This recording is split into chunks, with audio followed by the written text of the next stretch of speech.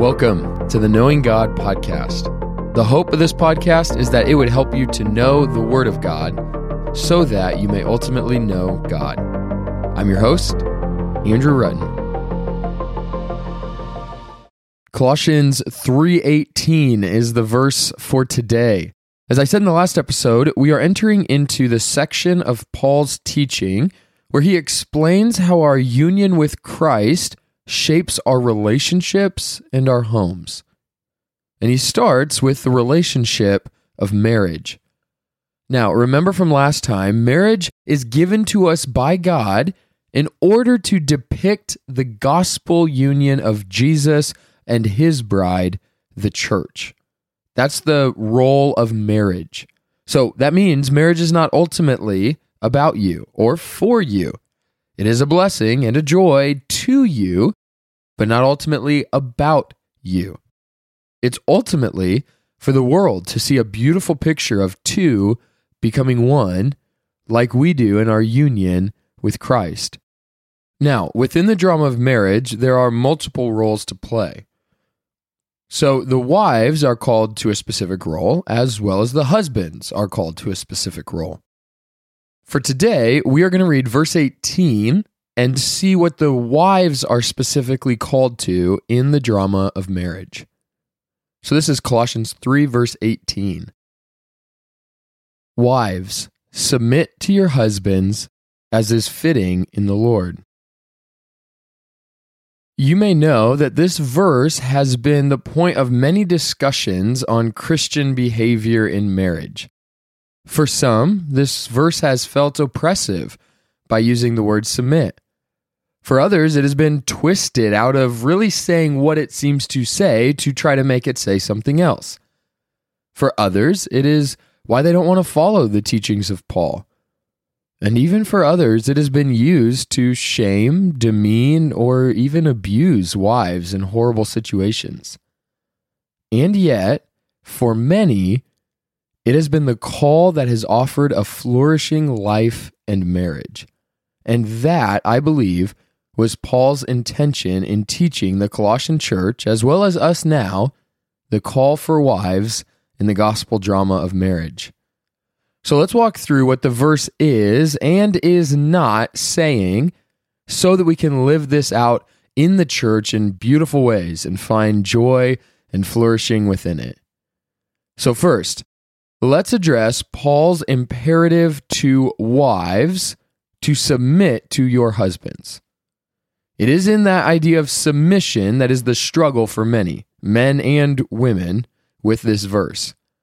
So let me give you how I understand this verse. First, it is important to note that submission is a Christian value or characteristic, not a feminine value. This is something all Christians are called to, not just women who are married. Let me give you just a few biblical examples.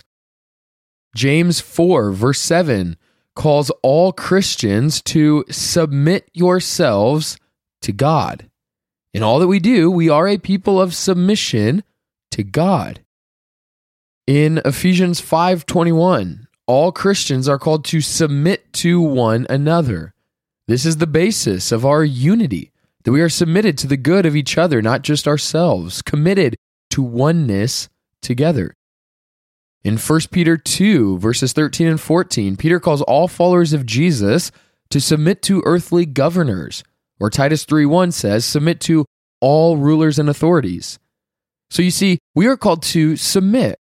In fact, the Christian life at the core is laying our life down, submitting to Christ and our union with Him, as Paul has been saying numerous times in Colossians.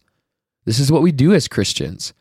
And specifically, this is what we do in our relationship to Christ, which is why in Ephesians 5, Paul says that the reason wives submit to their husbands is because in the drama of marriage, wives play the part of the church, joyfully submitting to their husbands as the church joyfully submits to Christ.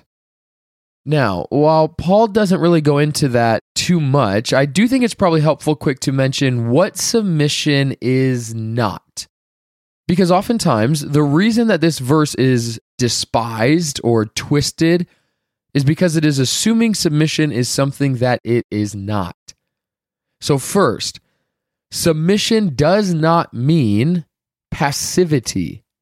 In fact, I would argue true submission often takes activity. It is a proactive move to submit yourself to another, not a passive move.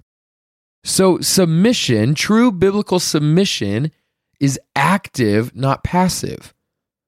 That means that all wives are not to be passive and docile.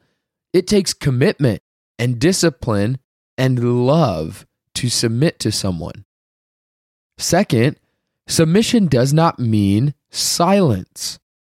The common mistake people make with verses like this is to interpret it that wives need to remain silent and never speak up or speak into situations in their marriage. That is utterly not true, and it is damaging both to the wife as well as the husband and even to the marriage itself. To submit yourself under another isn't silence on all issues. It is respecting your husband's call in the marriage and actively helping him lead the family and thriving with all your gifts and thoughts and wisdom. And lastly, submission does not equal inferiority. It is assumed often that Paul must think that women are merely not as gifted or as valuable as men. Wrong. To play a role in the drama of marriage, you need to play it well and with all you got.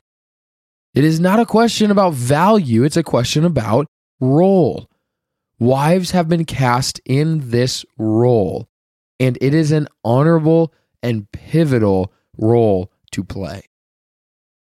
But here remains a question you might be asking. Why? Why submit to my husband? Or what if my husband isn't a great leader? Do I still need to?